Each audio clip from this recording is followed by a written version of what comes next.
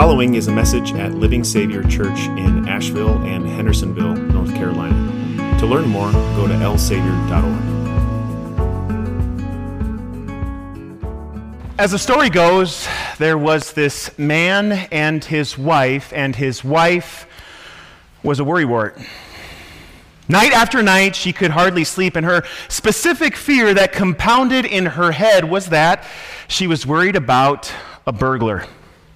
Night after night, he would say whatever he could. He would try something new. Didn't matter. Day after day, month after month, year after year, she was worried specifically about a burglar. And then suddenly, 10 years later, after all of these sleepless nights, after all of these worrisome evenings when she wouldn't listen to a thing that he had to say because she was worried, in the middle of the night he heard a bump. And he went down into the living room to find a burglar. And the husband said, "Good sir, I'm so glad you are here. I need you to come up and meet my wife immediately." Now, you might have realized that that's kind of one of those stories that's more of a joke than a story. But as is the case with all jokes, there are a whole lot of truths baked between the layers of that joke story. It leads us to ask things like, okay, the burglar came and you were right, but lady, was it worth it?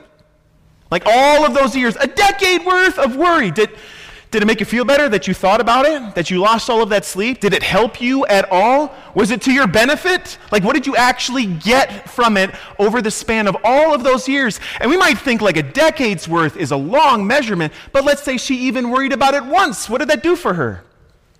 Aren't those very much related to the questions that our Savior is inviting us to ask? From the gospel reading that you just heard Vicar share earlier from Matthew chapter 6. Jesus has been teaching this famous Sermon on the Mount. It starts off with those famous words, blessed are the poor in spirit, for theirs is the kingdom of God. Blessed are the meek, for they will inherit the earth, so on and so forth. And Jesus has all of these profound teachings as he, as the master surgeon, takes the scalpel with every single one of his words to cut through not just some layers of the fat, but to perform surgery on the heart, yes, even the soul. And here he gets to the end of chapter 6, and he has something to tell us about what? About worry. And so he says, don't worry. And so is that where I just say amen and we wrap it up? I mean, it's kind of insulting, right, for someone to say don't worry, because now we'll stop worrying all of a sudden. It's kind of like telling somebody who's on the verge of tears to not cry, or telling a bunch of soccer camp kids that are chuckling to stop laughing. What happens in both of those scenarios? To tell them to stop it, just causes them to all the more. So too, when Jesus tells us to not worry, it's not that easy that you can just not be worrisome anymore. To have no more anxious thoughts and no more fears, like to press the delete button and that's it. Jesus knows very well that that's not how it works with our hearts and our souls. But what he wants to do, in fact, what he does do with his word today, is he performs surgery. He enables us to look beneath the surface, to get underneath what is going on as we interact with life in this world, and to understand that the conversation that we have with ourselves and with this world is full of a lot of non-truths, lies. And especially that comes to the foreground when he talks to us about worry.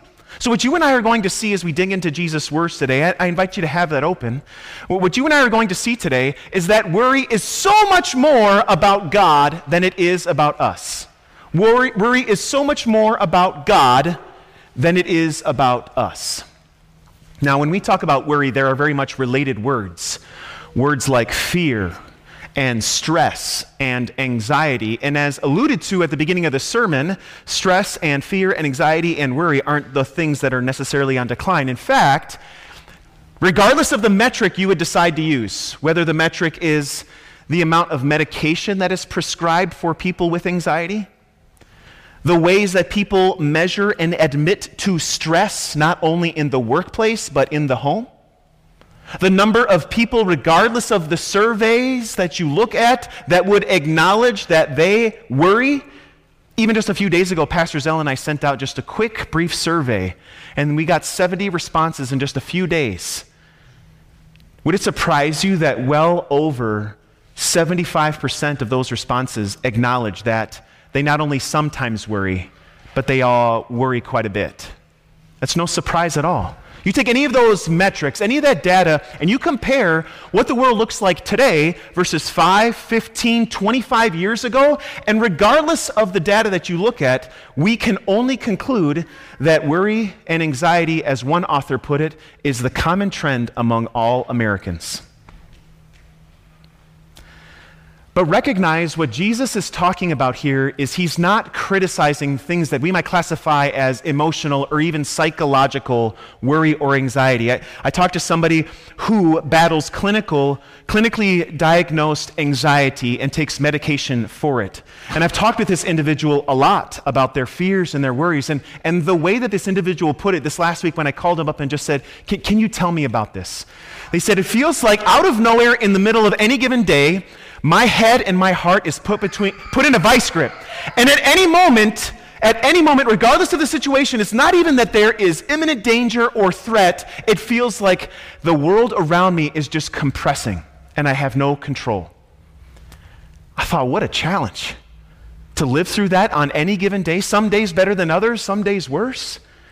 What Jesus is talking about here is not meant to dismiss that or to call such things as irrelevant or unimportant.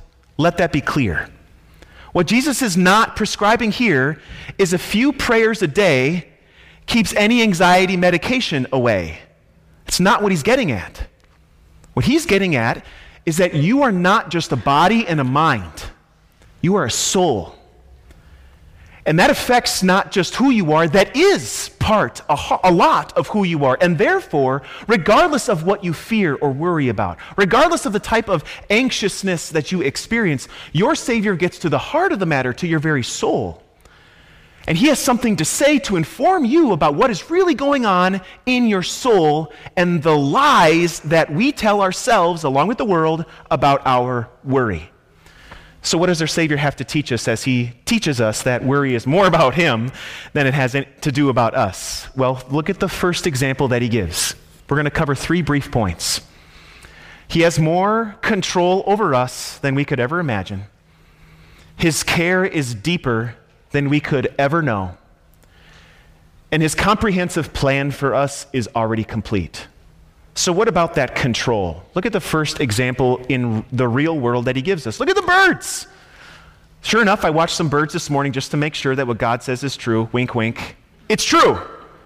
Running to and from the nest. We have a nest out in front of, we have this tree right in front of our yard, and there's these tiny little baby birds in there. And as I was walking out early this morning, early bird caught the worm. I really saw it with my own eyes, and there she was. And what does he say? These birds, they don't have to sow or reap or store away in barns, and yet your heavenly Father feeds them. And as Luther is known for saying once, he doesn't just drop the food in their beaks. No, in the seemingly mundane and ordinary aspects of their rituals every day, what does he do? He provides them with opportunities to go and to serve and to work so that they can care for themselves and care for others too. So it is with you. He cares for you. He's in control. I mean, how many of the things that happened yesterday could you have ever imagined 10 years ago? And yet, how many of you wonder what your life is going to be like in 10 years from now? But what does it do for you? Isn't part of the issue with our worry is that we're failing to recognize that what we tell ourselves is really overheard by God above? I mean, think about it this way. We had soccer camp this last week, and it was less about soccer than it was whatever games we could do depending on the weather. You may have experienced that. But regardless of whether or not we were indoors or outdoors, there's one thing that must remain the same. Yes, Jesus, but also snacks. I didn't say snack, I said snacks. Little Johnny, not his real name, little Johnny comes up to me on Tuesday. Is there going to be enough snacks? Because what he sees is this whole slew of kids glowing in the dark, if it were dark, and one box of snacks. What he didn't know is that whole room back there was filled with boxes and boxes from donations, thank you, and that giant freezer in the back corner of the kitchen was full of popsicles, and all he could see was one box of popsicles and one box of snacks, and these snacks are being handed out, and he's wondering, is there going to be enough? Now, did I have to take little Johnny by the hand and walk him into the room and say, see these towers of snacks that are bigger than you? See these mountains of popsicles? Especially the purple ones? Do you see all of those? No, I didn't. What could I tell him? There's enough. And then what could he see? Another one of our kind snack ladies was walking down from the church to the pavilion with another box. And then the big kids came, so of course we had to bring like 3 boxes. They could have multiple snacks, seconds, thirds, and if they were really sneaky, we know who you are, kids, by the way, fourths of popsicles? Oh, I only had 3. I invented that trick. There was more than enough. So it is with your God. He doesn't have to open up the curtains that unveil his divine will of all the ways that he cares for you, not only today, not only tomorrow, but years and yes, even decades from now. Does not he care for you more than the birds? And someone, don't take this to say, well, yeah, but there's birds that died. That's not the point that Jesus is saying. There are billions and billions and billions that you could never even see, much less care for. And who does? And God says, on the spectrum of value, you are at the top. He loves you so. Does he not care for every bite that you eat? Does he not care for every second that you live? So what does worrying do for you? There was one scientist who postulated, I don't know how they came up with this data, but that the average American worries about, let's just think of a pie chart, percentage-wise. 40% of their concerns are things that will never happen. If you're starting to feel guilty, you don't have to make eye contact with me. It's okay, because this is me. This is me in a nutshell. I'll admit it. 40% of the things that will never happen. 25% of the things that are also out of their control but may happen. 15% of things related to their health. However, the more you worry and the more you stress about your health, does your health improve or not? So that's a problem. And then the remaining sliver is about things that you can actually control today. You don't have to raise your hand, but I will. Does this sound familiar? Of all the things that are so out of our control, and what difference does it make? Because by worrying, we're going to actually add increments to our life. I mean, what does Jesus say? Who of you by worrying can add an hour, an inch, a minute to your lifespan? I mean, if worrying did add time to our life, I know some people that would live to 250. But that's just not the way that it works. In fact, it serves the opposite. So what is the need for that? Is it not that deep inside our hearts there is this tiny little control freak who really is believing the lies that the more I worry about things, the more they are important, the more my life matters, the more other people are important too, and I don't want to forget about them. In addition to all of those things, then I have to control and worry about how all of those things are going to get taken care of, and all the while, we're not just saying those things to ourselves. That's a lie. It's like there's little thought bubbles going on, and God reads all of them. We asked people in the survey that we sent out, if there's anything that wasn't on the previous list, if you'd like to add it, and almost everybody did. And as I looked through all of the things that everybody said, do you know what? I did the math. 90% of the things that they wrote about were things that were out of their control. Now, I must admit to you, that's normal. It's completely normal because the things that are out of your control don't necessarily come to the foreground and hit you in the face unless you are racked with the reality of some kind of fear. In other words, you're not going to worry, you're not going to stress about things that are out of your control unless God enables you to realize that there are a lot of aspects about your life in this world that are out of your control. And so when that happens, of course we're going to worry. All that is to say, this is natural. We might even say that part of living in this world that worry is necessary. But Jesus is not saying that this is not automatic. He does not say that you are dumb or weird for worrying. He just informs you on the right perspective to have and also the right thoughts to think when it comes to your worry. That God is in control, not you. What does he call God over and over again in his words?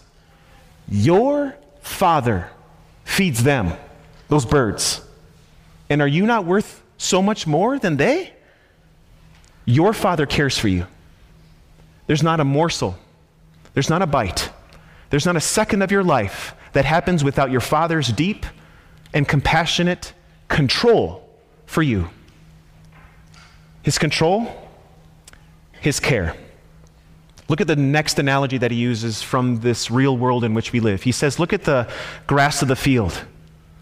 It doesn't do anything. How perfect is the grass as an analogy, by the way, because it is entirely passive. It simply receives. You don't see grass uprooting itself, lifting up its roots like it's some kind of skirt, and running over to the water in the creek in order to get a drink and to store away some food for later. This is the stuff of a Disney cartoon.